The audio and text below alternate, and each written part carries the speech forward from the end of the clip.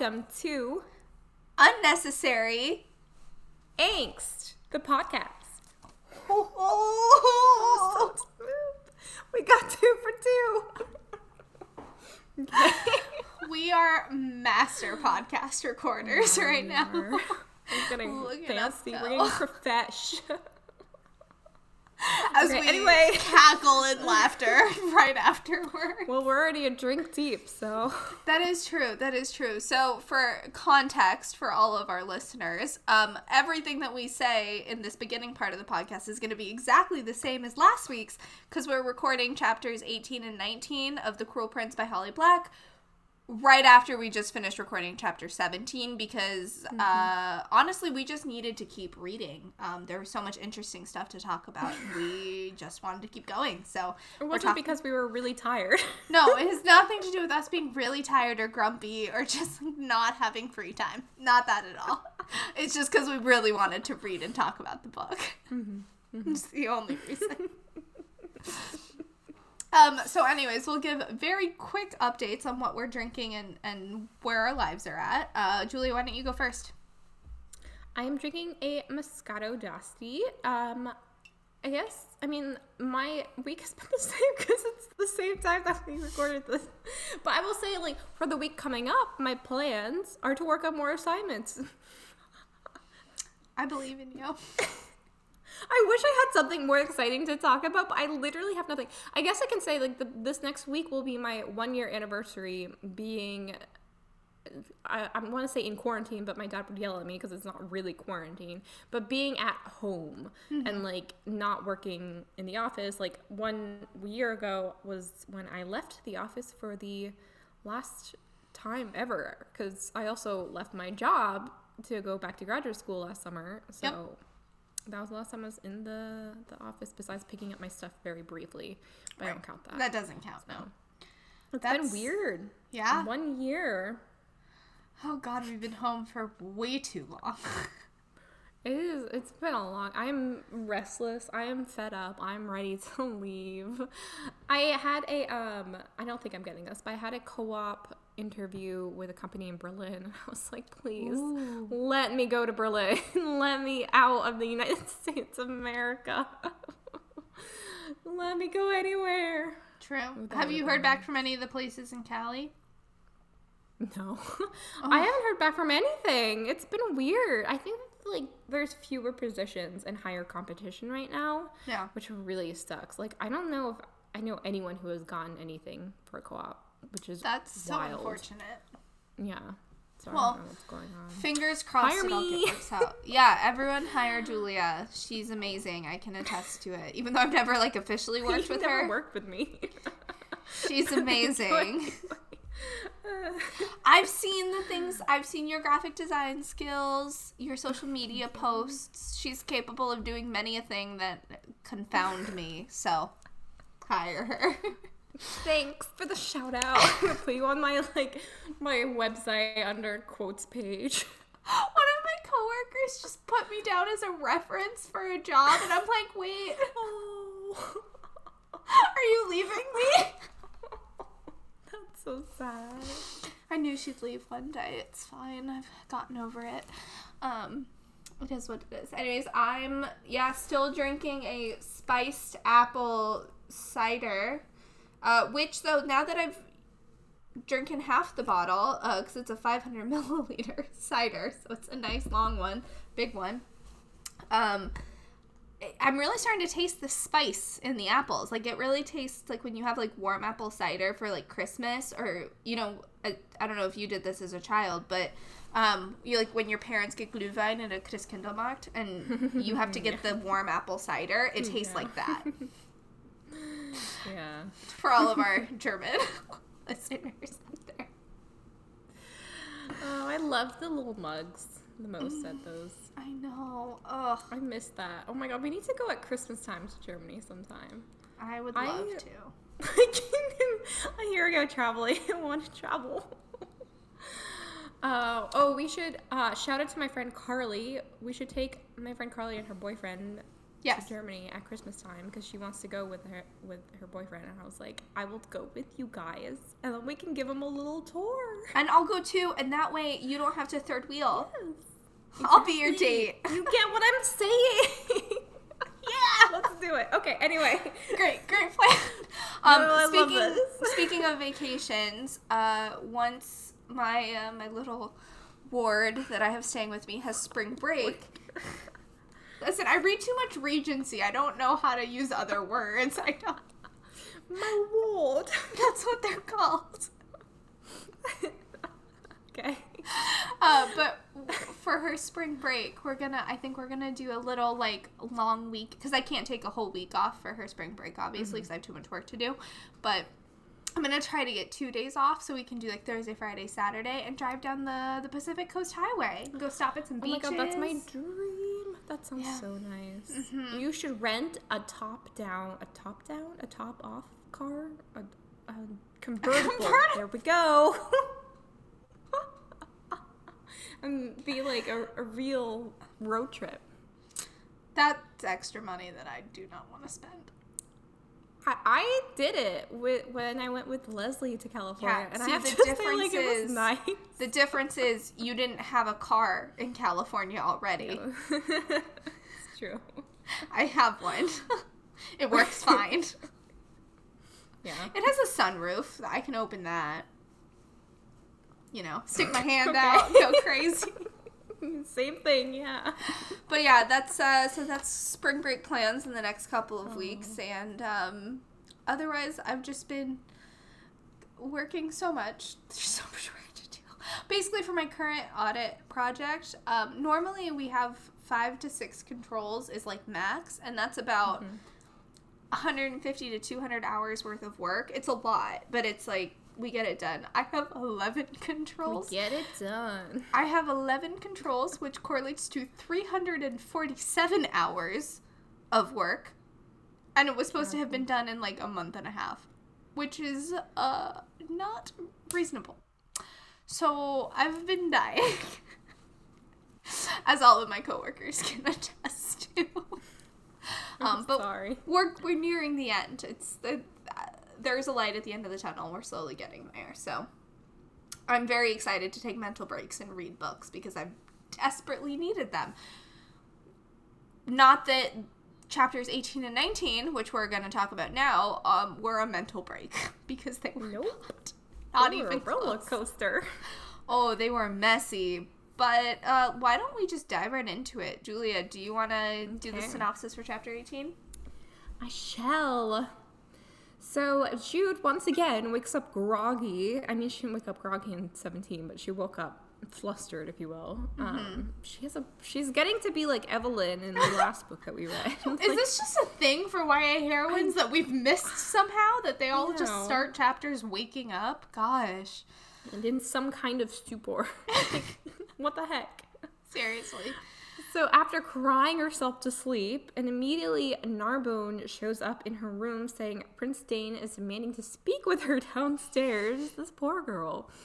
She gets dressed quickly and goes to Dane and immediately says that she has done wrong and will repent, and he whips around with rage in his eyes and yells at her.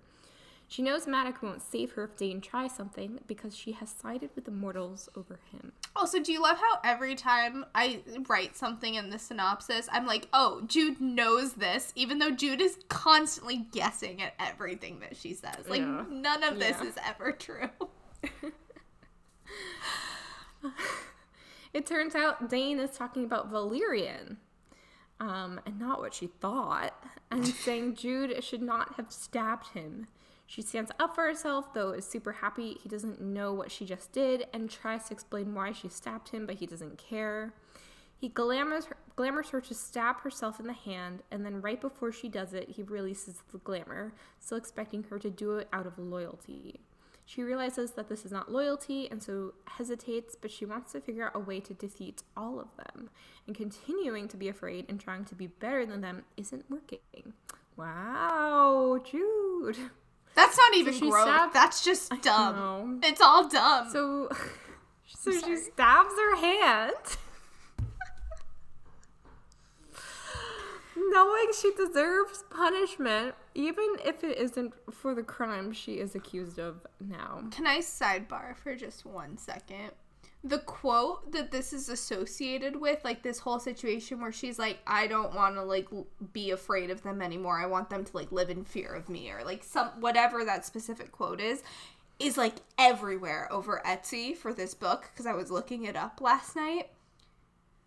This is not something that we should be glorifying. Like, no part of this, please, and thank you. Internet, let's not. Okay, sidebar over. Thank you. Toxic books. He tells her not to reveal her skill with the blade or any of her mastery, and he wants her to appear powerless. And she wraps her hand and tells her to go put moss on the wound. Mm-hmm. Oriana walks in and almost scolds Dane for spending so much time with Jude right before coronation, and Jude tries to leave, but Oriana wants them all to have a cup of tea. Dane leaves, and then Jude realizes he doesn't trust her anymore, but she doesn't really trust him either. No. Instead of going and treating her wound, she goes to lie down in her room because she thinks if she just waits it out, the wound will feel better. She's such an idiot. She starts thinking about the coronation the next day, how many people are coming to Elfham, and how she will be expected to party for the next month to celebrate, breaking out all of her best dresses. She falls asleep and wakes up with her hand hurting a bit less and Vivi in her room because she had to come check on her. She apologizes for putting her in danger, and Vivi says she is the oldest and Jude doesn't need to protect her from things, and she wishes she could be as brave as Jude sometimes. I don't think you do, girl. She's not brave, she's reckless. She's stupid. Jude asks if she means about Heather, and Vivi talks about how she almost thought she could tell her a few days ago when Heather was touching her ears, but Heather just assumes she has had surgery to get them modified. Vivi is scared Heather will be afraid of her. Taryn calls out saying the dresses are ready, and Vivi notes they are now going on another adventure. Jude puts a glove over her bandaged hand and heads downstairs. Which, we can talk about this, but the whole Heather situation, very different from what just happened. So different. But whatever. Teenagers. Everyone got exactly what they ordered, perfect dresses and suits, except for Jude, who is now holding up a white to blue ombre dress, which is not what she ordered, which reminds her of Locke's mother's dress. It has trees stenciled on it and little crystals reflective of stars, so it looks like the night sky. She loves it, but knows it really isn't hers, but apparently her name was on it. Maddox notes they will all look great and ruffles Jude's hair. Oriana calls them over and warns them to be extra careful during the coronation because the gentry of other courts may not know they are under Maddox's protection. So they need to be mindful of bargains, promises, lures, and also not lures, and also not breach any hospitality rules. I'm just really bummed about not getting to see the dress that was designed for her. I know. The one that looked like battle armor, like that. I wanted that so bad. Ugh, sorry. These are when drawings, fan drawings are good. I haven't seen either. I mean, I don't really look them up, but yeah. Oriana then tells Jude not to aspire above her station, and Jude realizes she thinks that Jude is sleeping with Dane. Oriana notes that being with the royalty is lonely, and would be especially lonely, few allies for a mortal girl. Oriana reveals before she married Maddox, she was a consort to the High King, and in that role, she was a pawn and always in danger. We're getting a lot of backstory here. Mm-hmm. This news shocks Jude. Oriana says she never gave him a child, but another almost did and was poisoned for it. And that at the court, people are always drinking poison or bile, and it wouldn't suit Jude. Jude asks why, and Oriana, instead of answering, says that Maddox must have loved their mother very much, given how much he loves all three of the girls, because she would have sent them away ages ago. She also makes Jude swear that if she gets pregnant by Dane, she will tell Oriana first, which Jude easily promises to do. This is so funny. The whole interaction is so funny. And it's like Jude's out here being like, oh, like Taryn's gonna marry Balakin, and Oriana's like, oh, you're gonna marry Dane. And they both of the twins are gonna end up in court. Oh god, so funny. Taryn is waiting for her in the hall, and she tells her about Oriana's past. Then Taryn puts forth her news, wondering why Prince Balakin came home with Maddox and was there with him for hours. Jude is just hoping it was not at the same time Dane was there, because she doesn't want Dane to hear about a missing servant. Though since Maddox wasn't angry with her, she presumes they talked about other things. Jude is just happy the coronation is soon. This girl just cannot see the big picture. No. She can't plan. God. She waits up that night for the ghost, knowing he will be annoyed since she has skipped 2 nights in a row. While waiting, she reminisces on how hard it used to be for her to sleep, and that she used to just wander the halls looking at things. She turns when hearing a rustle, thinking it is the ghost, but it is Valerian, smiling with a long knife in his hand. Hey, babe. She doesn't think he's sober and tells him he shouldn't be here because it's her home, which angers him. She says if Carden put him up to this, he should rethink, because if she screams, guards will come stab him. But apparently, when Valerian told Carden Jude stabbed him, Carden told him that was what he deserved. Interesting. The friend group is splintering so hard over her. Jude thinks he misunderstood that Carden was saying that to chide Valerian for being bested by a mortal girl, and so she tries to cover her surprise by saying Carden is a jerk. He jumps at her, but she rolls out of the way, pulling out her own dagger, even though Dane told her not to. Valerian is not skilled and has better reflexes than her, even when drunk, because he is a fairy, and she knows she should scream, but he tackles her first, and she manages to kick his knife out of his hand. He tries to choke her again because he wants to watch the life leave her eyes and wants to watch her struggle to die, but she is not going to let him kill her. I mean, imagine if it just ended there. Like, that's the book. So then she stabs him in the heart. Damn! He sits up, and she tries to get something to staunch the bleeding, but then he curses her. As you've murdered me, may your hands always be stained with blood. May death be your only companion. May you... But the curse doesn't finish because he dies. Bum, bum, bum. She gasps at the curse, but just kind of sits there. Then realizing she needs to do something about the body... She realizes she needs to do something about the body. While the ghost would know how to handle a dead body, she doesn't want Dane to know she killed Valerian, so the Court of Shadows cannot know about this. She somehow gets the body under the bed, cleans up the floor and herself, and is definitely not okay, but is able to pretend by the time the ghost gets there. And that's the end of chapter 18. I read this yesterday, and I'm still processing this death. Yeah. Oh, but don't worry. There's more, as Billy Mays would say in chapter 19. So the ghost is teaching Jude to climb really high in the palace, through all the rafters and stuff. And Jude asks him if things will get better once Dane is crowned. And he just kind of shakes his head sadly and said things will be as always, only more so. Which, not an encouraging response at all. Jude starts thinking about Valerian's body and realizes that she should be thinking about the murder she just committed in full and the person she murdered. But no, she's just thinking about whether or not she's going to get caught. And apparently they're waiting for a messenger from Balakin who they need to intercept and kill. And Jude just spends some time commenting on the decorations for the coronation and then asks the ghost if he's sure that the messenger is even coming their way, which he says they are. And apparently the waiting game is just as important for her to learn as a spy. And Jude's trying really hard to not let her mind wander, which she fails at. But eventually the disguised messenger wanders in and the ghost tells her to shoot, so she shoots him with a crossbow and ducks down to hide herself so no one sees where the arrow came from. The ghost smiles at her, asking if that was her first kill, and she lies and shakes her head yes.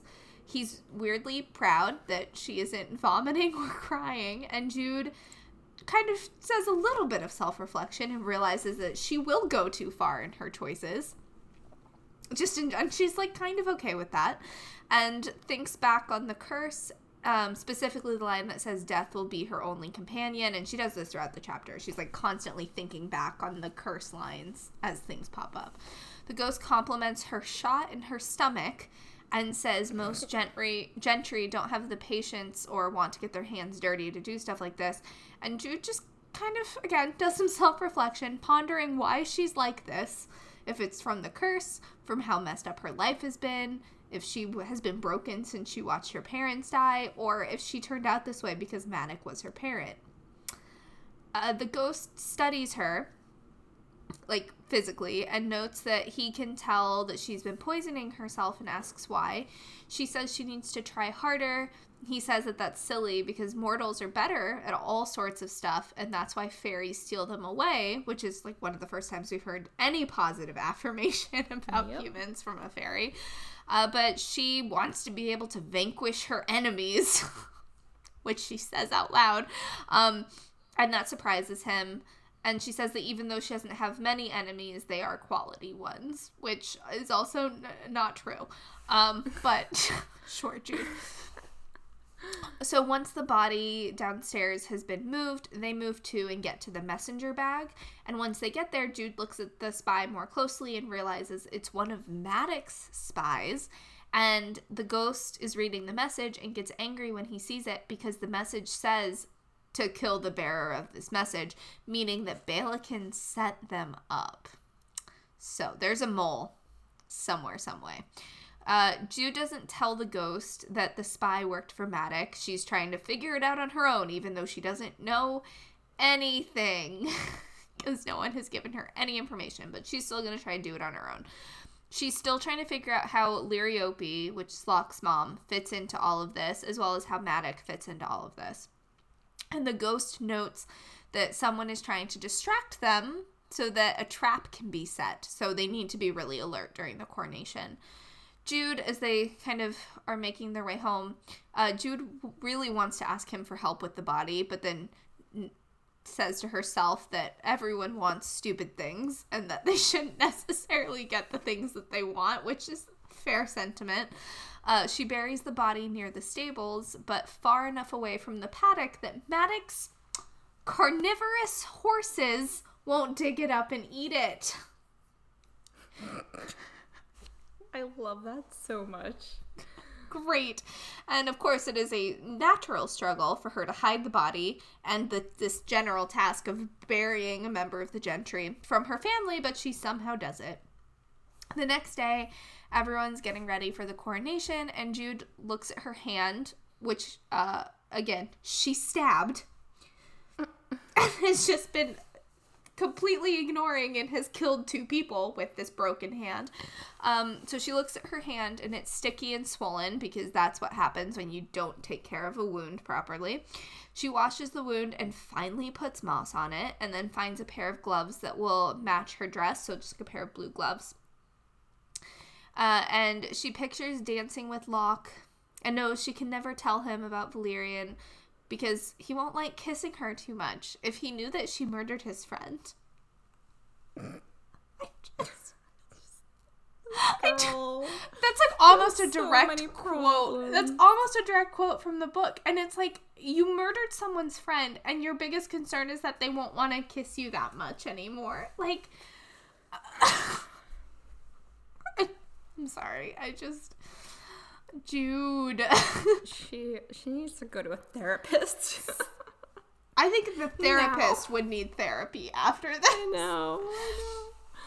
So anyways, they're all flitting around the house getting ready, and Jude gets a choker necklace to cover the bruises from where Valerian choked her.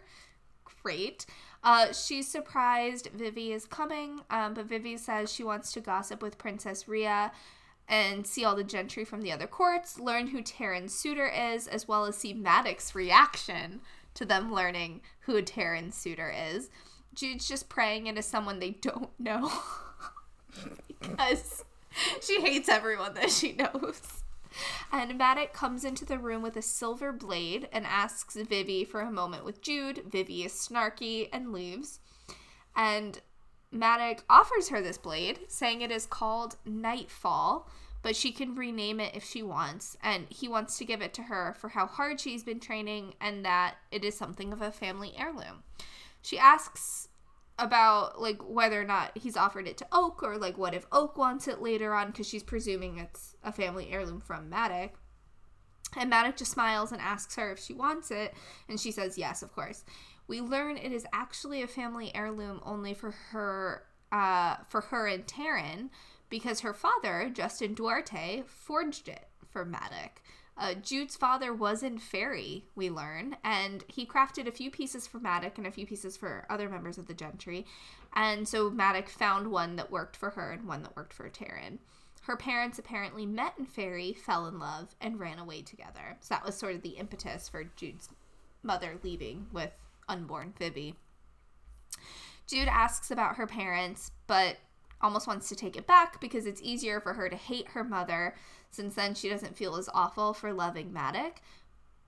But she asks about it, and so he starts talking about her mom, because he loved her mom so much.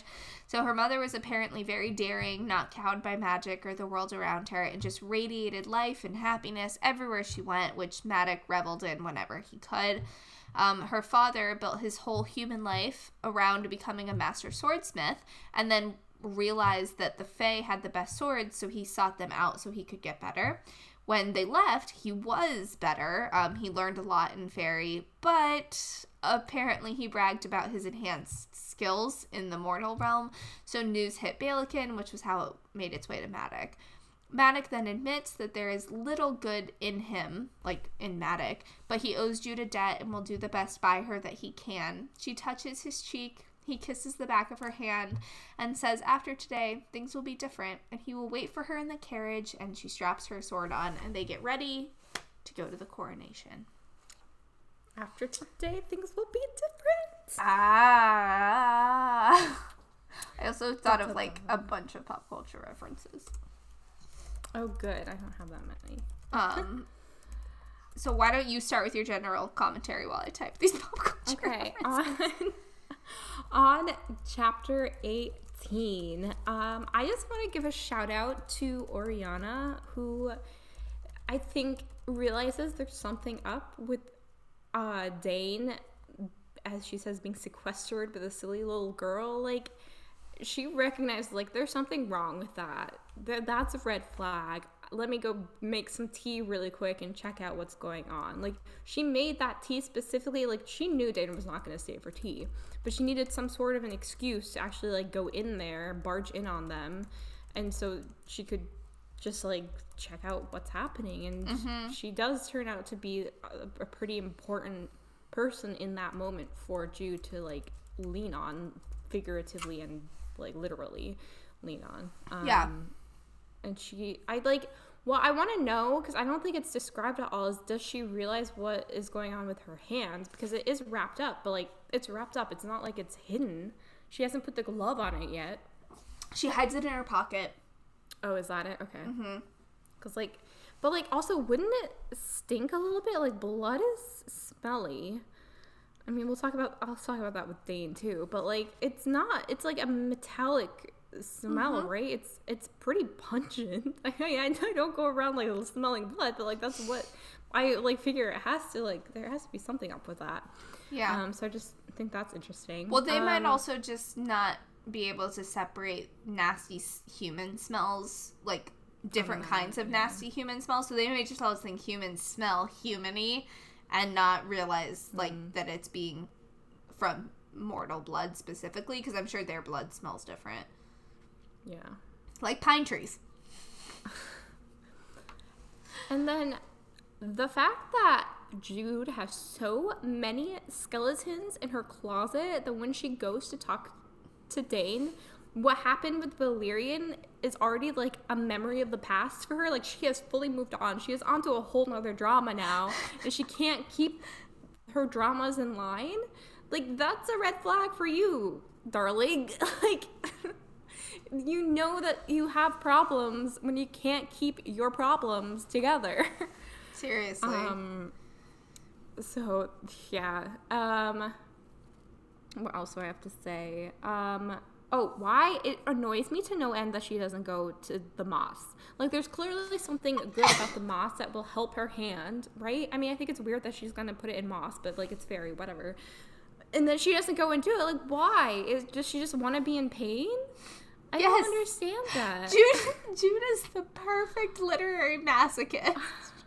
She is a real masochist. She's a dumbass. I don't understand. Like, there's nothing, like, I just don't get it. Like, if you're gonna be a spy, you're gonna have to go and, like, kill people, probably, and, like, you know, do all these master trickery things. Your hand is gonna be a very important weapon, and having it stabbed and hurting is not gonna help you. That is true. It's like a soccer player, right? A soccer player who hurts their foot can't play soccer. A spy who hurts their hand can't spy. Oh, I was thinking of, like, Doctor Strange when he gets into that accident and, like, his hands are completely shattered and then he's like, well, I guess I can't be a surgeon anymore, and so then he turns to magic. Our two minds. Yeah, you do sports and I do Marvel. Which, on a side note, I've gotten really into comic books lately. Oh, okay. And then I love the whole dress sequence. You are right. I would love to see that in a movie. If this were to become a TV series or a movie series, I hope it wouldn't become a TV series. I hate YA adaptations that become TV series. Mm-hmm. I would love to see what they come up with that. The only movie series I feel like we've talked about this, like that I feel like has done it well is The Hunger Games. Mm-hmm.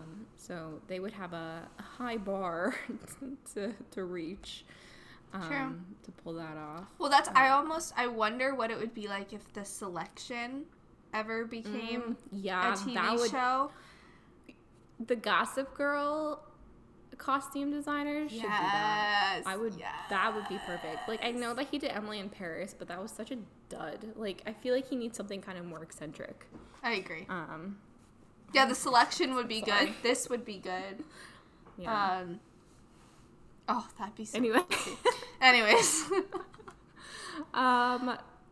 Yeah, and then, okay, the whole Dane killing, I'm sure you have a lot to say about all of this, but the whole Dane killing thing, first of all, I remember reading this, and I was like, oh, like, the first time I read this, I, like, didn't know where it was leading to, because, like, clearly he's gonna kill her, like, what, because in my mind, I was like, she's not gonna kill him, like, she doesn't, like, she's just seen someone die, there's no way she's gonna be like, let me kill this other person. I mean, she didn't kill Sophie, but, like, she had inadvertently killed her. Well, so in my mind, and I'm thinking of somebody who was sane, I guess, like, she's gonna find some way, like, she's gonna call the guards, they're gonna take him away, whatever.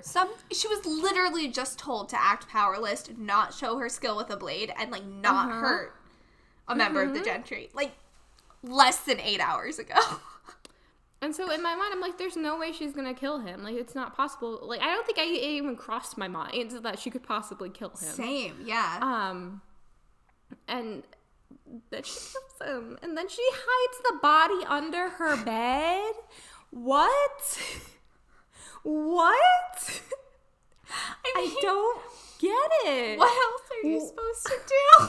This entire chapter is just her completely unhinged. She has lost it. No, she's like the scary thing is like how much she's thinking about it. She's like, well, yes, even if I hide it under the bed, that'll be okay because the ghost won't find it there because fairy bodies don't rot, so he won't smell the dead body. And I'm just like, what? Dude, you just took a life. An immortal life. Like, what? And a very important immortal life. Oh my god. This girl. It was a roller coaster. Yeah, oh man. For the whole death, I literally, I was like, I don't know how to process it. I'm in shock. I'm still in shock. I have not processed Valerian's. For her. Like, she's not really in shock. We're in shock. It's so much. It happens so quickly. I don't know how the readers expected to, like, handle it. Like, I'd be okay. We're not okay. And, like, we know Dana's gonna find out at some point. Like, I can just tell. I can, obviously, because that creates great plot conflict. So, of course, Dane's gonna find out about this at some point. He's gonna be hella mad. So, that's a given. But I want to know what Carden's reaction is gonna be. I'm kind of scared. Because, like, Valerian's clearly his friend, but Carden seems to be turning on Valerian, so... Yeah. And I think he likes Jude. Close, so. I think he likes Jude more than Valerian, so I want to know what kind of struggle is going to go on in his brain and how he's going to arrive at the conclusion that he's going to stick with Jude. Because I have a feeling that that's what's going to happen. Yeah. Oh, man. Do you have anything else for the chapter? Because I have many comments to go through. No, go. I want to hear them. I want them. Okay, so going back to the beginning, like, I knew Dane was going to be all about that abusive bullshit. Like, I just knew it. The manipulation disgusts me. I can't believe he's mad at her for protecting herself. Like, that's ridiculous. He tried to glamour her and have her jump to her death, and Dane's just like, well, you should have done it. Like, no, she shouldn't have. You are not going to get another human as well placed as Jude in your service. She is useful to you, and she is an asset. And we don't just throw our assets off buildings, Dane. What kind of strategy is that? You idiot. She would have died. He can't do anything with the dead human spy. He's being an idiot. His whole family's crap. I don't understand why they all think bullying is the way to get what they want, because it sucks. They're all unhinged. And I kind of get why she stabs her hand in the moment, but the whole situation was so manipulative. Like, I honestly wanted to hurl. It was making me sick. I was getting so angry at it. Like, she doesn't deserve punishment for what she's done. She deserves grace and understanding for what she's done. And stabbing your hand, like, she does it to prove some kind of twisted loyalty to Dane, but, like, stabbing her hand is not going to make her better or akin to Carden. It also won't make him fear you. So I don't know what she thinks she's accomplishing to, like, make herself something to fear by stabbing her hand, because even if they knew that she was, like, willing to do that, they would just think she's an idiot who stabbed her own hand. Yep. Doesn't prove anything. And I also don't understand why Dane is saying she can't show her skill with a blade, because it's not like her skill with a blade is something that she's learned in the Court of Shadows. Like, it's public knowledge that Madoc has been training her for years. But it makes her look like she has some power. But she does. Like, I don't understand why she can't showcase the power that everyone would expect her to have. Like, why does she have to become so weak, like what a normal human would be, when that's not who everyone has known her to be? Like, that's going to cause more suspicion than her continuing to act the way that she's always acted. Yeah, but he doesn't really know her. Like, they don't know each other that well. They both were like, we're going to trust each other. We don't really know each other, but okay, let's do this. Like, they were both kind of reckless in that regard. That's true. But the whole situation is dumb because, like, he's not actually thinking through who she was, how she acted before she got into his service. And what he's asking her to do is asking her to become a different person overnight, which will automatically look suspicious. Like, that is just not good strategy. And that's probably because neither of them are Ravenclaws and they don't know how to think through things properly. Drag them. But it's dumb. She's gonna be better at sword fighting than Carden or Valerian because her dad is the general of the army and he's been training her for years. Like, it's just baffles me.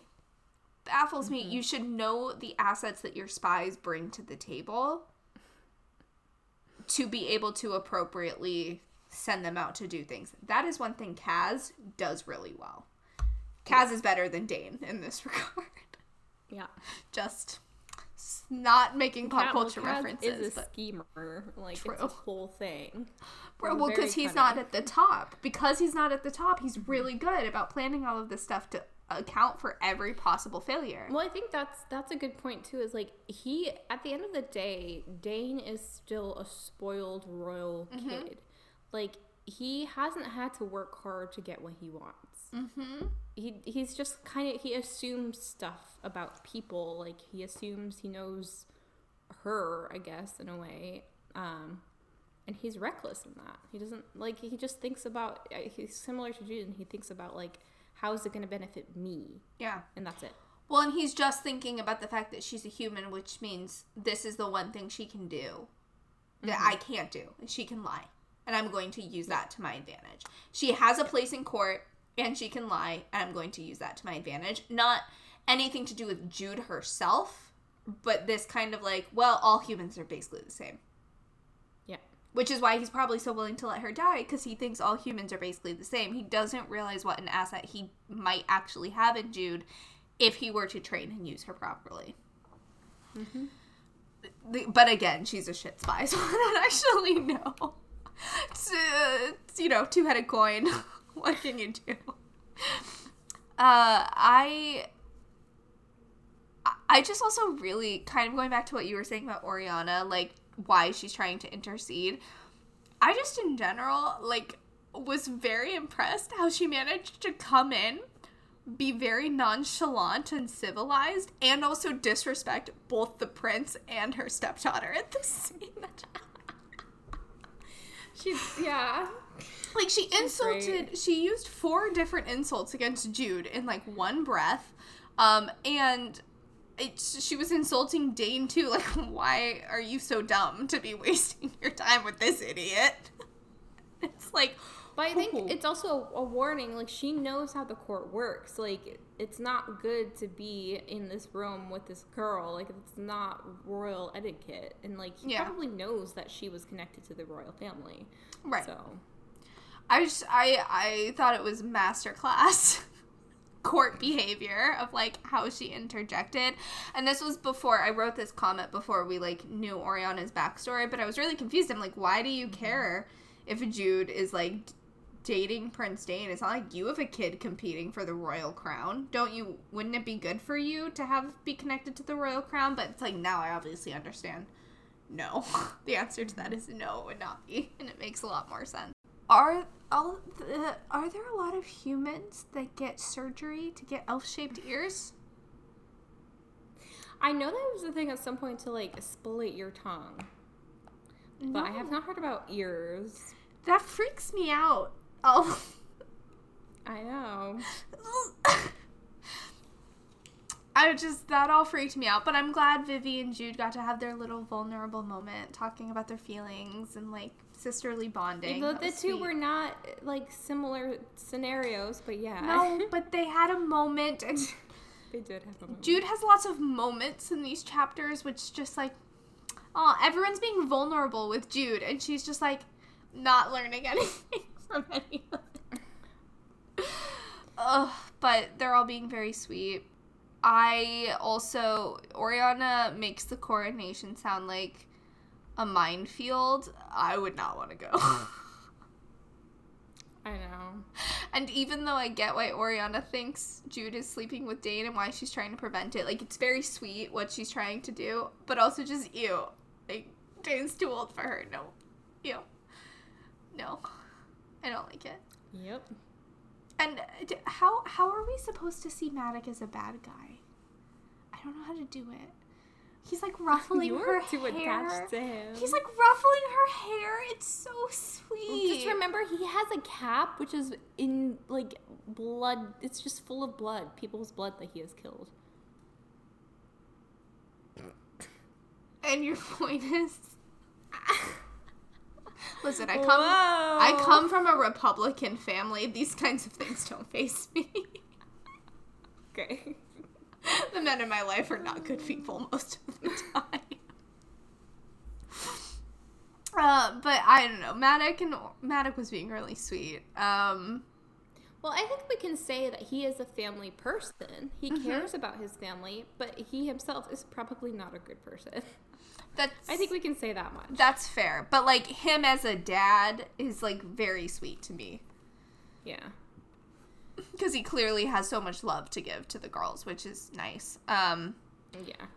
I also just really, in general, want to kind of, like, reread the book for Oriana's warnings and lines and to, like, get that new perspective now. I think that will be, like, now I'm realizing why you kept asking me, so what do you think about Oriana in this chapter?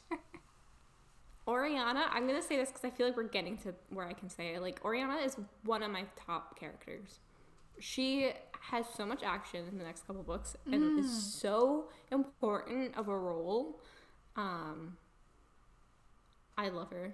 And, like, we're starting to see that now. And, like, you're getting the hint, too. Like, she's a really good character. Well, it's, like, in the first, 15 chapters, she seems like a throwaway character that's just kind of there to be, like, evil stepmommy, like, meh. She sets it up exactly to be that way. And then we get this whole backstory, and we're like, and you're just like, whoa, you're a badass. Cool. And why is she living as the wife of one of the top gentry, like, families? But she was from the court before. And just a lot of interesting things about her. Super interesting. Yeah, no, I'm excited to see more with her. I'm curious why Madoc and Balekin are spending all this time together. Jude's not, but I'm curious. Because Balekin's the one that told Madoc where to find the mom. And, like, there were letters from Madoc on Balekin's desk. Clearly they have more of a relationship than we were originally sort of, like, led to believe. Because Jude's kind of set it up that, Dane and Madoc are, like, BFFs, basically. But it's kind of not seeming like that's actually true. And I'm wondering if Madoc is more on Balekin's side than Dane's. And we were just thinking he was on Dane's side because of Jude's perception. Hence the coup. You were back on this coup. I'm back on the coup. Madoc's a part of it. It's back, baby. It was gone for a couple chapters. It was just dormant. For a minute. It was dormant for a couple of chapters, but we're back. We're back on the coup. Okay. I'm ready. We'll find out soon, right? We will. The coronation's probably the next chapter, or next 2 chapters. Well, they're headed to the coronation. When does book 2 start? Now I need to look. Hold on. I won't read anything. I just need to start in the next chapter, I think. After the next chapter? Oh, it's after chapter 20. It's after chapter 20. Yeah, okay. Damn. I was gonna say, I feel like it's soon that this stuff happens. Damn. Okay, man, next podcast episode is gonna be messy, I'm sure. But yeah, so I'm back on my coup game. Back. I really loved how savage Cardan was burning his friend. When Valerian was like, Cardan told me I deserved it. No. Like, Valerian did definitely deserve to get stabbed, and the fact that Cardan isn't backing him up is great. And again, like, I write some of these comments before I keep reading, so I was like, but that might be a bit scary, because that could make Valerian more like a wild animal backed into a corner. Spoiler alert, it did. And, like, I feel like we know Cardan enough now that you can just see him, like, saying that to Valerian, being like, a deadpan face, like, you deserved it. I don't know what you want from me. Like, it's true. Bruh. And I find it really interesting, though, that Valerian kind of interpreted it as, like, Cardan truly believed that he deserved to be stabbed by Jude, and that Jude's, like, the better person. Because I believe that that's actually the correct interpretation, which would be the one time Valerian got something right. And Jude, meanwhile, is, like, completely different interpretation. She's so dense. Oh my god, but yeah, that's, you know what, at least he got something right before he died. Yeah. So there's that, I guess.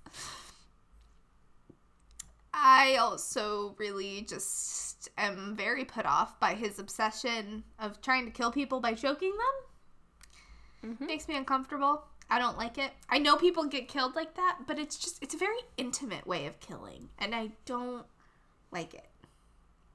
I think that we can agree he deserved to die, because he is clearly not a good person. No. He was an evil dumb duck. Read about him dying? Probably not. Did we want to see Jude lose her mind to kill him? No. But did he deserve it? Yeah. Did I want to read about him almost killing Jude? Also, no. No. No death. Let's just nix the death. The very intimate, personal forms of death. I'm over them. No, thank you. And then, so the curse. You're probably not going to tell me anything, but does this curse actually stick, or does it not work because of the geas?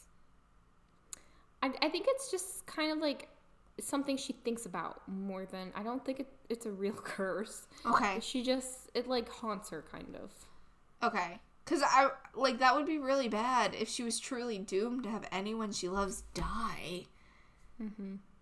I don't want that to be the rest of the book series. We've got way too long to go for that to be true. Yep. Is Locke gonna die? Locke? Yeah. Because right now he's her companion. And so if she's thinking that her only companion is death, Locke's next on the list to go. There is something big coming up with Locke, but that is not it. Okay, but so then that means the curse isn't real. It's just like, it gets in her head. Exactly, it haunts her. Lady Macbeth's her a little bit. She feels like her hands are always covered in blood, even though they're not. Yeah. Well, he literally says that, right? Like, may your hands always be drenched in blood or something. Yeah. So, he's turning her into Lady Macbeth. Great. It's what we need more of in the world. Okay, that's all I had for chapter 18. Chapter 19. I remember reading this, and the second time reading it too, I had a lot of difficulty picturing this scene where they're like up in the rafters, they're in the tree branches, like there's a lot of descriptors going on. Mm-hmm. It was so intricate. Like Holly Black clearly had a vision for how this looked, mm-hmm. and I was not in that vision. But I also don't know how else you would explain it. Like I can kind of get it, mm-hmm. but it's hard. Like this is again like the dresses. Like I would love to see imagery of what people think this looks like. Yeah. I don't know. That I had difficulty with that. That's fair. And then, I like that the ghost figures out immediately that she is poisoning herself. Mm-hmm. And it's kind of like, why are you doing that? That's so stupid. Like, yeah, thank you for saying that. Like, he doesn't outright say it, but, like, that's basically what he's thinking when he asks her about it. Yeah. Because it is stupid. Like, so maybe dumb. one day it'll come in handy, but she's, like, basically killing herself right now. And, like, who knows if she's actually gonna get poisoned? Like, who knows if it's actually gonna work? She's not that important. No, she's not that important that somebody would want to poison her. God, this entire chapter it just felt like weird coming off of Prince Dane, coming off of Valerian's death. Mm-hmm. And, like, then she has another kill. Like, she has had 3 chapters of kills. Yeah. She needs a break. She needs a breather. She needs to go on vacation. I need to go on vacation from these 3 chapters. No, I completely agree. She's going to have so much trauma to suppress just from, like, the last day. Like, literally last 24 hours. She has so much trauma to suppress. Because I no matter how feral she is, I do not think Jude is actually a killer. Like, I don't think that is inherently who she is. And 2 people in one night, and then inadvertently another person the night before, like, that's not okay. And her circumstances are trying to turn her into this machine and not letting her process human emotions. And she really just needs, like, you know, a day or two to process her human emotions, but she doesn't know how to recognize her human emotions, so she's not going to do that. And I'm worried about her. And like the fact, and then at the end of the chapter, she gets a sword. Like, that's not what she needed. That's not what she needs, like a tissue or a pillow or a teddy bear. Something bath fluffy. salts. Instead, she just gets another killing weapon, and she's like, oh, cool, my dad made this for me. Also, like, the fact that Taryn is getting one too, what the heck is Taryn gonna do with a sword? Is it necessarily a sword, though? She just got a weapon. I presumed it was just something that their dad forged. I mean, he could have forged a silver comb. Poor Taryn. I don't know.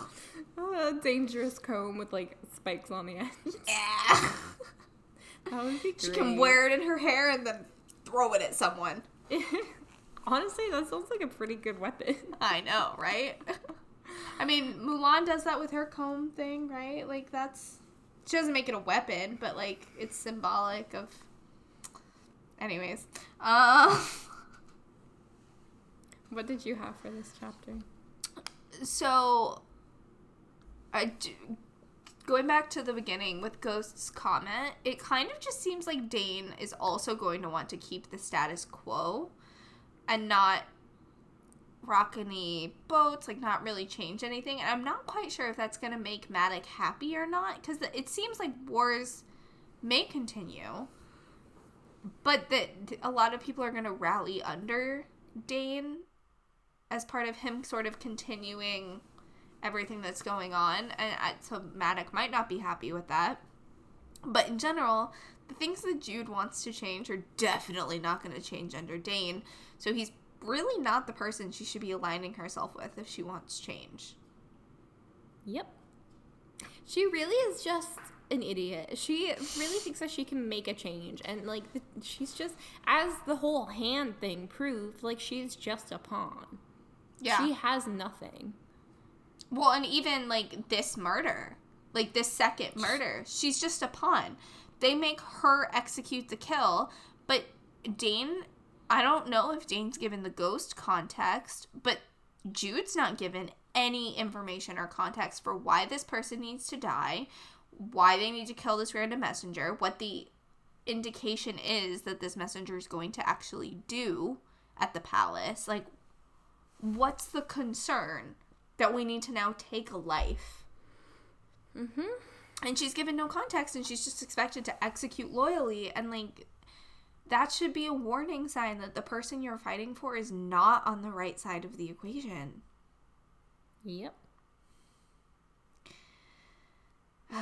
But she's clearly, in general, I mean, she's crossed some kind of a line within herself, and I don't know when that's fully gonna, like, hit her that she's crossed this line into becoming a murderer. Like, how she'll feel about the knowledge about herself that she'll do literally anything, because, like, she recognizes that that's the situation, but she's not actively processing that that's the situation. Mm-hmm. And so I'm scared to see what the fallout of that is. And I wonder if when she wakes up to that, if she'll also wake up to the fact that she's a pawn, because it's so frustrating that, you know, she's being used and manipulated by Dane and really everyone around her. Like, Locke's manipulating her.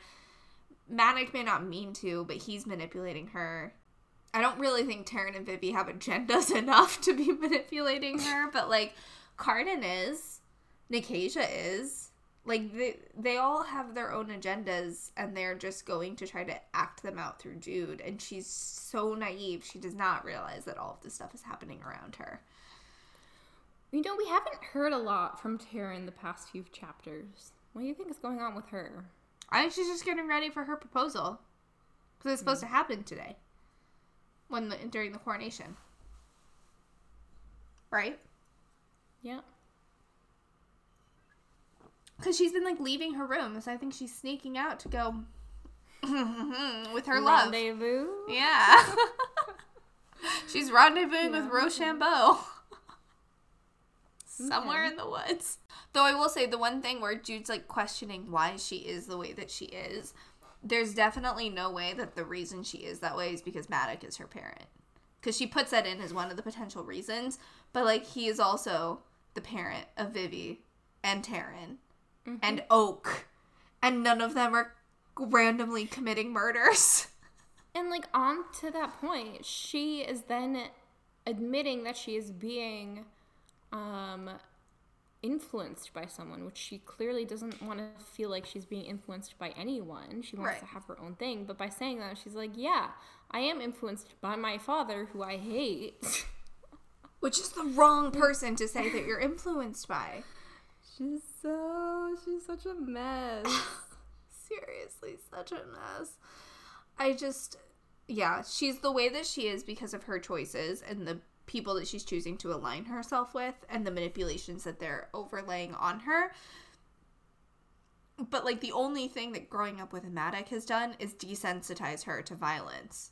Maddox didn't make her violent. Like, those are two very different things.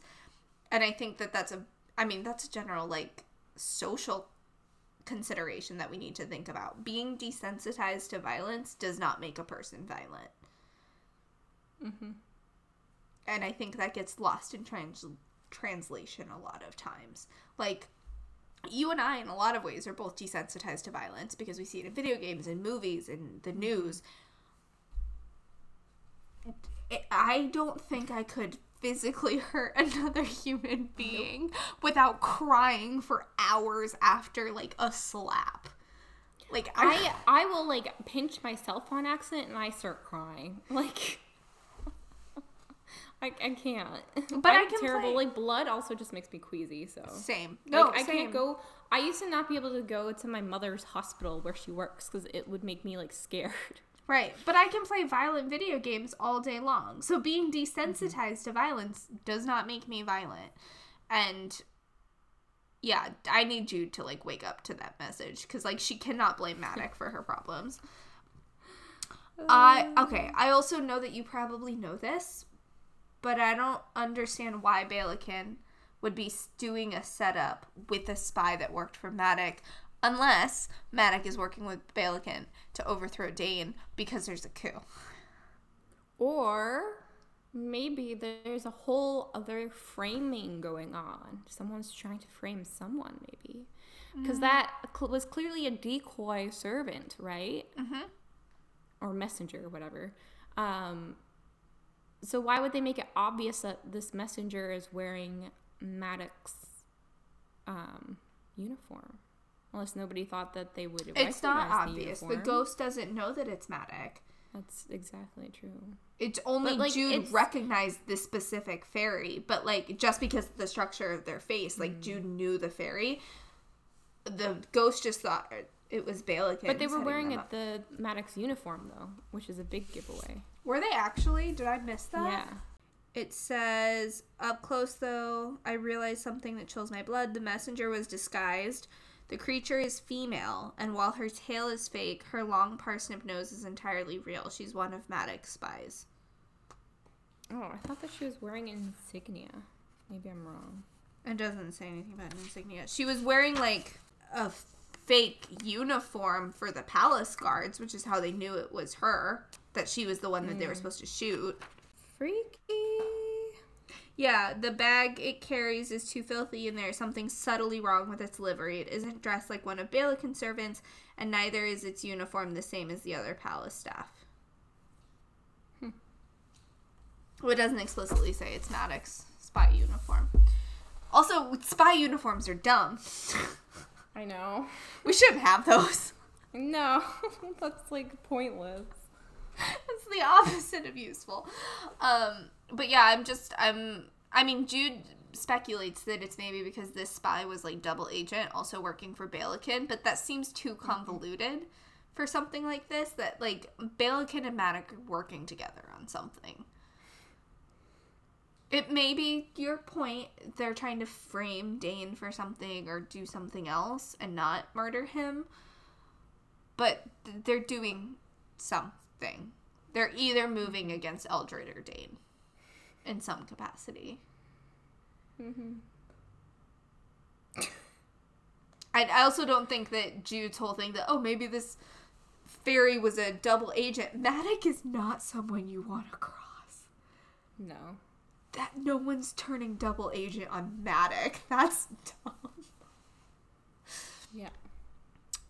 The whole scene between Jude and Madoc tears at my heartstrings quite a lot. The fact that she gets something of her father's, even though she shouldn't have a sword, it's Girl. It's a beautiful... More weapons! I know, but it's a beautiful thing that she has this, like, heirloom to, like, remember her parents by. And, I don't know, Madoc's description and, like, clear love for her mother was just so pure and sweet. And we can also see both Jude and Taryn, like, in his description of their mother. And, I don't know, it was very gut-wrenching, but it also makes it clear, like, why Madoc loves the girls, especially Jude, because he sees so much of his wife in her. And then my last comment was pretty much that the turning point has to be the next chapter. We're so close to something happening. I'm hyped. I want to know what's happening. Who's involved in the coup? It's coming. I'm ready. And that's pretty much all I had. We're getting there. We're getting there. All right, what do you got for pop culture for chapter 18? I don't have a lot. This isn't really pop culture so much as, like, military tactics, I guess. It reminds me of, I think, especially during, I think maybe it was the Cold War, when you would hear about, there was that one incident with the spy who got caught, I think in Russia, and he was supposed to kill himself by drinking poison, but he didn't, and he got caught by the Russians. That reminded me so much of basically what Dane is expecting her to do. He's basically expecting her, like, if she gets caught, she should just die. Like, if she's put in a position of death or getting caught, she just needs to choose death. Without explicitly saying that, but, like, it's what he clearly expects from her, and, like, that's not what she's expecting at all. I think that's a big wake-up call for her. One, it's also not a fair expectation when she wasn't even spying. She was in school. Yeah. Like, in a normal place where she's expected to be during the day. It's not... Yeah. Doesn't protect his secrets in any... But that's a fair reference. I don't know why, but... I thought of The King and I when Oriana was talking about being, like, a lover in the court, right? And, like, basically, like, not being another wife, right? But being a consort, being exactly. And, like, I don't know why, it just reminded me so much of The King and I. That was my random pop culture reference. Was she a consort? I think she was just... Well, because she didn't bear any children, but it sounds like that's kind of what she was. No, I meant in The King and I. Oh, in The King and I. No, I'm talking about the wives. The other wives in The King and I. Okay. Got it. Because I was going to say, I mean, in general, like, if you go back to, like, older Asian stories, you get a lot of those, like, consort references. Like, I think there's a bunch of consorts like, concubines talked about in The Good Earth by Pearl S. Buck, like... Yeah. All great books. And yeah. I just, like, watched The King and I last year. It's still, like... It's a weird story. It is. I used to love the animated one growing up, though, which is, like... I don't think I've ever seen that. It's cute. It has the same songs from the musical. It's 2021. It's a little bit different now. It's definitely still very problematic for, yeah. But I loved it as a kid, you know? It's what my grandma showed me. I can't help it. Fair. Anything else? No. Okay. So putting moss on the wound reminds me a lot of the blood moss from His Dark Materials that they would, like, put on Will's hand when he was, like, trying to heal himself. And that, like, the polar bear that I can't remember his name because it's so hard to pronounce, he would always try to put, like, blood moss on things. So that's, like, a very common healing tactic in, like, a lot of stories, I think. And it also reminded me of the leaves from the Hunger Games that Rue puts on her stings to, like, take the pain away. Plants are great. Jude also makes a comment that she's expected, for the coronation, she's expected to wear through a pair of slippers every night from dancing so hard, which is basically just the story of the 12 dancing princesses, right? They come back and their shoes are, like, fully worn through the next morning, and their dad, the king, is like, what? Why are your shoes worn through? Why do I have to get you more shoes? This is stupid. And it's because they were sneaking away to, like, dance at mystical balls every night. And they wore through their shoes. So, comment reminded me of that. Also, if anyone's looking for a not modern day, but a, like, recently published adaptation of that fairy tale, or, like, a retelling, The House of Salt and Sorrows is a really good one. So, recommend that. Also, I'm still just getting a lot of Bridgerton vibes with the dresses. Yeah. Same pop culture reference, but same situation. And the reveal of the dress, because I know you were talking about how it reminded you of the Hunger Games, but, like, because I've been reading the Selection series, it reminded me a lot of the Elite when America decides she's going to wear this, like, super red sexy dress to try to seduce Maxon. And it's, like, not at all what anyone is expecting her to do or wear. And it's, like, beautiful, like, absolutely gorgeous. But it's nothing like what is expected of her. And she just shows up to dinner and she's just like, hey. And so Jude in this dress that is, like, very clearly not her, but also absolutely gorgeous, just kind of reminded me of that. And just in general, it felt kind of like a Cinderella moment, you know, like getting this beautiful ball gown dress that is more than what you could have ever imagined. That's, like, literally every Cinderella story ever. Okay, younger Jude not being able to sleep and just kind of wandering around the house reminds me of What a Girl Wants, when she, like, goes down to the kitchens to get the Cocoa Pops. Yeah. Yes. And she's freaking Very out. Very different characters, but yeah. I know, but I love Daphne. I try to mention her as much as I can. Such a good movie. Yes, it is. And, okay, if Valerian, I mean, I know he's dead now, but if he was going to continue killing people with neck-related injuries, I just would really appreciate it if he took a couple of cues from Juliet Kai and used the garrote strings. Make it a little bit easier for all of us. These Violent Delights, I don't know, by Chloe Gong. Great book. And, okay, the last one, but I know, I guess, that the curse isn't real, but if the curse was real and she really was doomed to have anyone that she loves die, that kind of reminds me of Soraya's curse in Girl Serpent Thorn.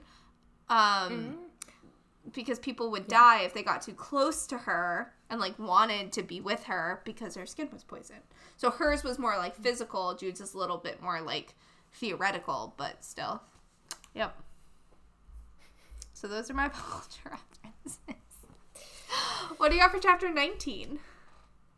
I have... Oh, when she is burying the body...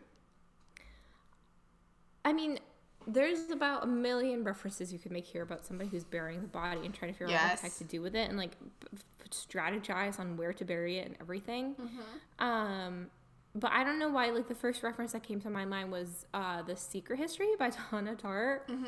I mean, it's been a long time since I read that book, but I just remember, like, the trauma of, like, killing someone and then having to, like, cover about it. Like, we haven't even gotten to that point where she has to cover for it. Like, she's still in that point where, like, she's just killed the body and now she has to figure out what to do about it.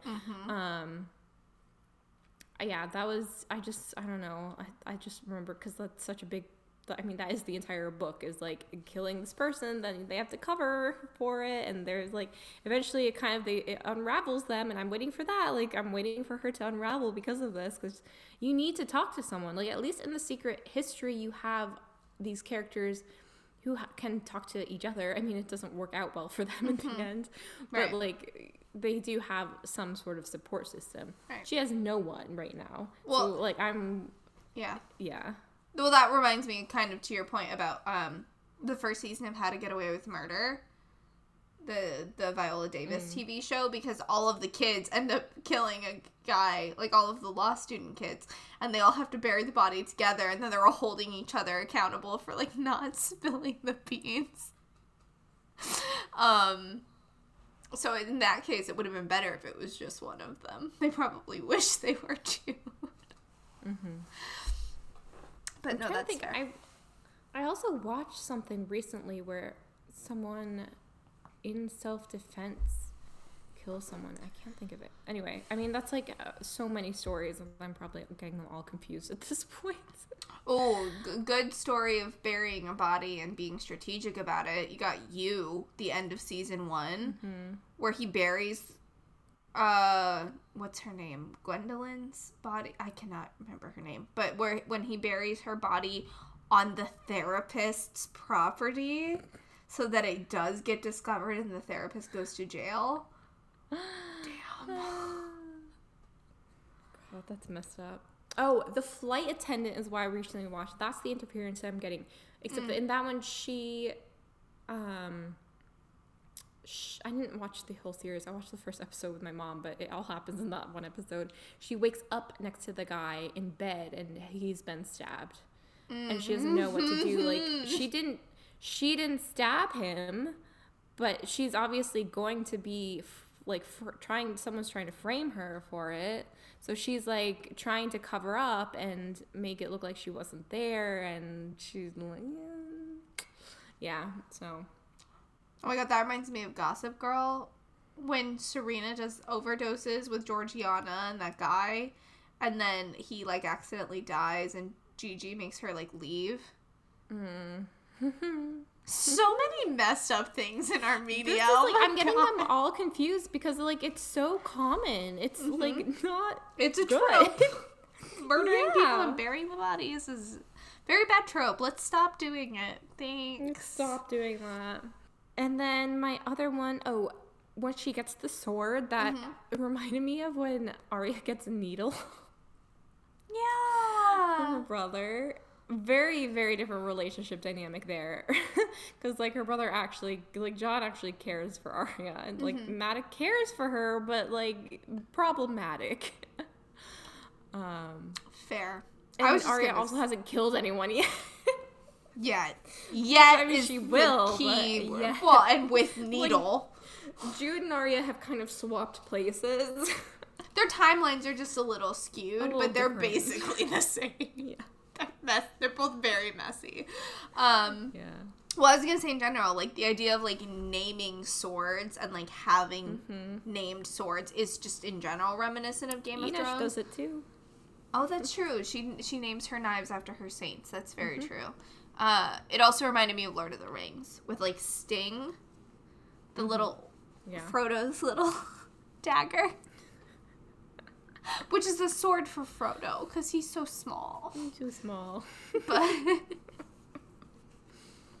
I just love naming swords. I love giving them a personality, almost. Personifying. Yeah, it's fun. This killing machine, yeah! It works for fantasy. Let's not do it in real life. No, let's not. Yeah. Is that That's it? all. Okay. So kind of to your point of, like, being able to have, like, a million pop culture references, the idea of, so the ghost says that most of being a thief and killer is waiting, and kind of just, like, playing out this waiting game for something to happen, or for someone to come so you can, like, kill them, or for someone to come so you can catch them in the act of doing something. Like, it's just a general trope for stakeouts of any kind. So it just, like, you have to wait long amounts of time, and it's very boring for stuff to happen. And so it was reminding me of Veronica Mars, because she always had to, like, wait on her stakeouts.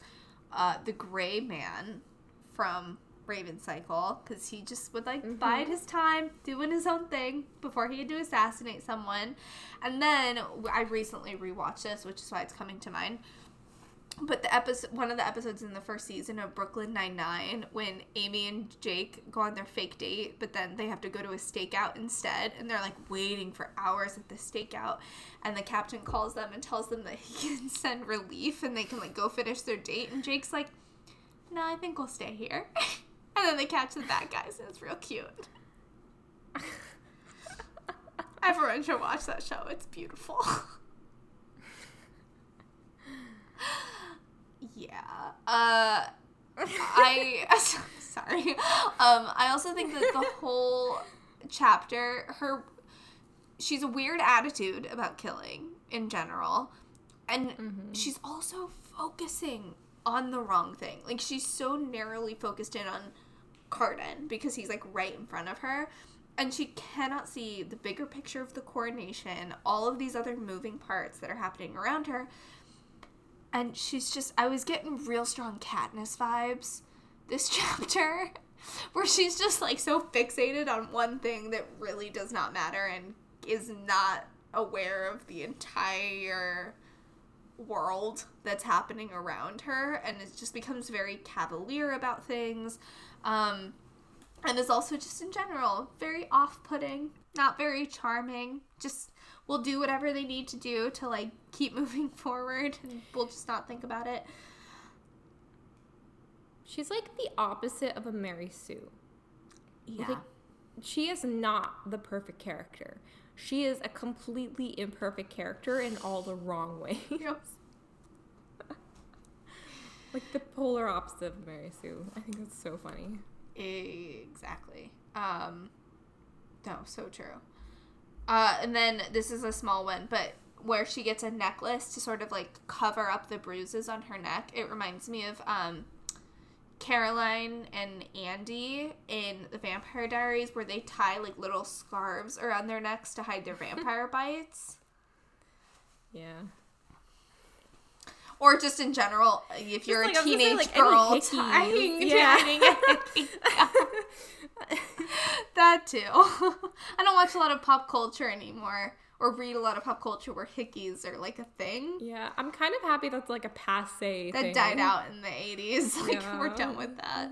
No, we don't like that. Going back to Maddox flesh-eating horses for a second. We didn't talk about this enough. We did not. But it's directly related to the mares of Diomedes from Greek mythology, which were...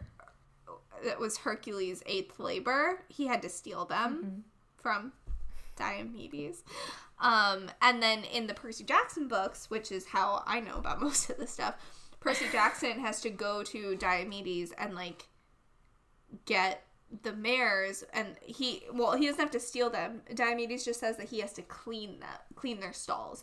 But they're flesh-eating horses. Like, they will kill you if you get near them, right? So you need to be in a safe radius. So Percy ends up being able to, like, call the power of the sea out of a seashell and, like, getting all of the muck out of the stalls. And so he completes his task. So it just kind of reminded me like that it's, like, doing your stuff from a safe distance. You know, burying a body, cleaning the stalls, all the same thing. Same thing. And then also a Greek reference, but the fact that Jude's dad was, like, bragging about the skills that he learned in fairy, if he would have read any Greek mythology, he would know. He would know. Don't do that. You don't brag about besting the gods, and fairies are gods in this situation. Yeah. Like, you do not brag about them, because then you turn into Arachne, who brags that she's better than Athena at weaving, and that's why we have spiders. Like, come on. And she's also in the Percy Jackson books, so he spent too much time in his forge. Seriously. Didn't read enough. Did not read enough. Okay, that's all that I had. Wow. I know, not that many this time, but I tried really hard to just I was still reeling from chapter 18. Seriously. I like blasted through chapter 19. I'm like, okay, wait, what? Like, the fact that there's so much, like, the flesh-eating horses, she's killing a messenger. Like, there's so many little details in here that we're kind of missing because of the bigger things that are happening. And it's just impossible to focus on them all at once. No, it's so true. It is overload. I don't even know how she's alive right now. I get one assignment that's due, like, on the same day as another assignment, and I am, like, murdering myself. Meanwhile, she's out here with 3 kills on her list and, like, completely fine. True. Okay. True. All right. So let's get into our MVPs. You go first. No, I went first last time. You go first. Okay, well, I'm claiming Oriana. That's fair. I figured you would. I mean, come on. She is giving us a backstory. Like, now we kind of understand she is not trustworthy because she has been in court. Like, she knows that she can't trust people. Like, she can only trust herself. And there's more to her story that we clearly don't know about. Like, as I was saying, like, why is she in the family of Maddox? Like, what is it? Like, is she actually attracted to Maddox? Or is this just a defensive kind of thing? Is it a strategic thing? Like, maybe she can give him insider information about the court. True. And then he can offer her protection. That's a great point. It's super interesting. Yeah, I think that she kind of, as ahead. I said, like, she kind of cares for the girls, and I think we're getting there. In her own way. She just doesn't know how to show it. Way. Right. Exactly. Yeah. That's completely fair. What were you going to say? I figured you would want to pick Oriana, which is why I wanted you to go first. But I also agree that she's, like, definitely the best part of these chapters. I am debating between two characters. So, first off,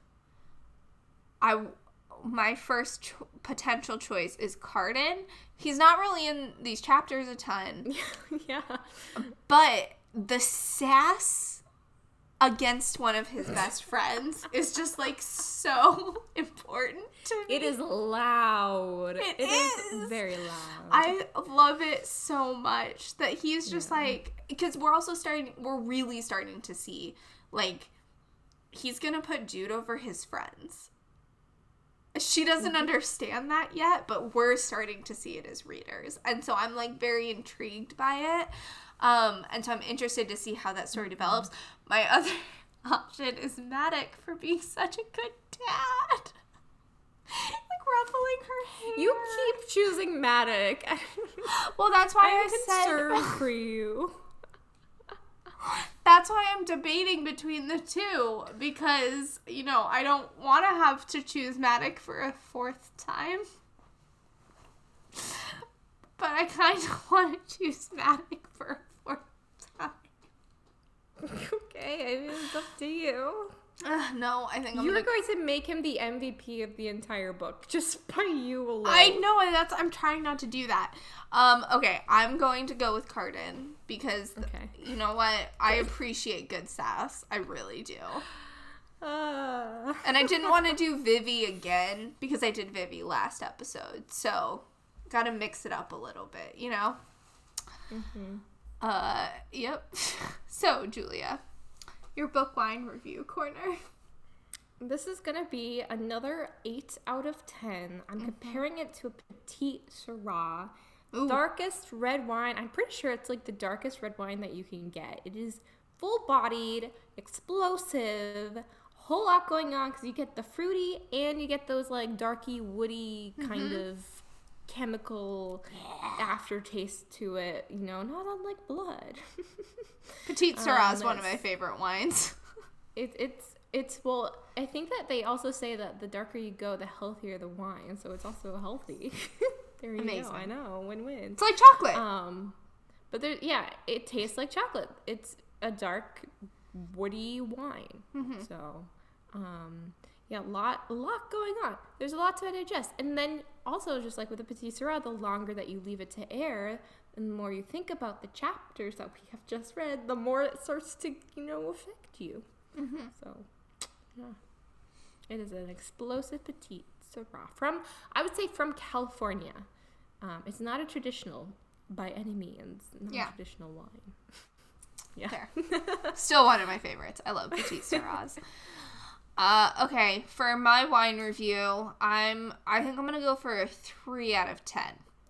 Because, like, there's a lot of angst in these chapters, but it's definitely not whiny or unnecessary. Like, Jude doesn't do enough angsting in these chapters. We need to whine more. We need more out of her. We need her to process her emotions a little bit more. Most of the 3 out of 10 is coming from Valerian for being dumb. Mm-hmm. And the ghost for being like, they tricked us. That's how I imagine he sounds. Is that wrong? Okay. Sure, no. I don't know. I imagine they all have weird voices. Fairies, you know? But yeah, so I'm going to go 3 out of 10. Pretty low because, like, honestly, there wasn't a ton of whining or angst in these chapters, and there really needed to be more because it would not have been unwarranted. But yeah, so just for Valerian. Valerian gets 3 points. Congrats, Valerian. Go out with a bang. Go out with a bang. Oh, God. Go out with a whimper. True. Okay, well, that is pretty much it. So thanks, everyone, for listening. Hope you enjoyed all the murders this week. So fun and frightening.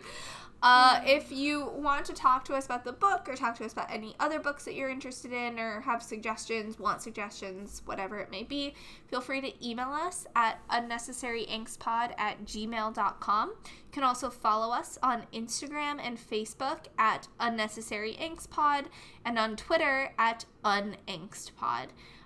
So come talk to us there. Talk to us about the book. Talk to us about anything, really. We're always happy to listen. And we'll talk to you all next week, talking about chapter 20, but who knows? Maybe we're talking about more than that.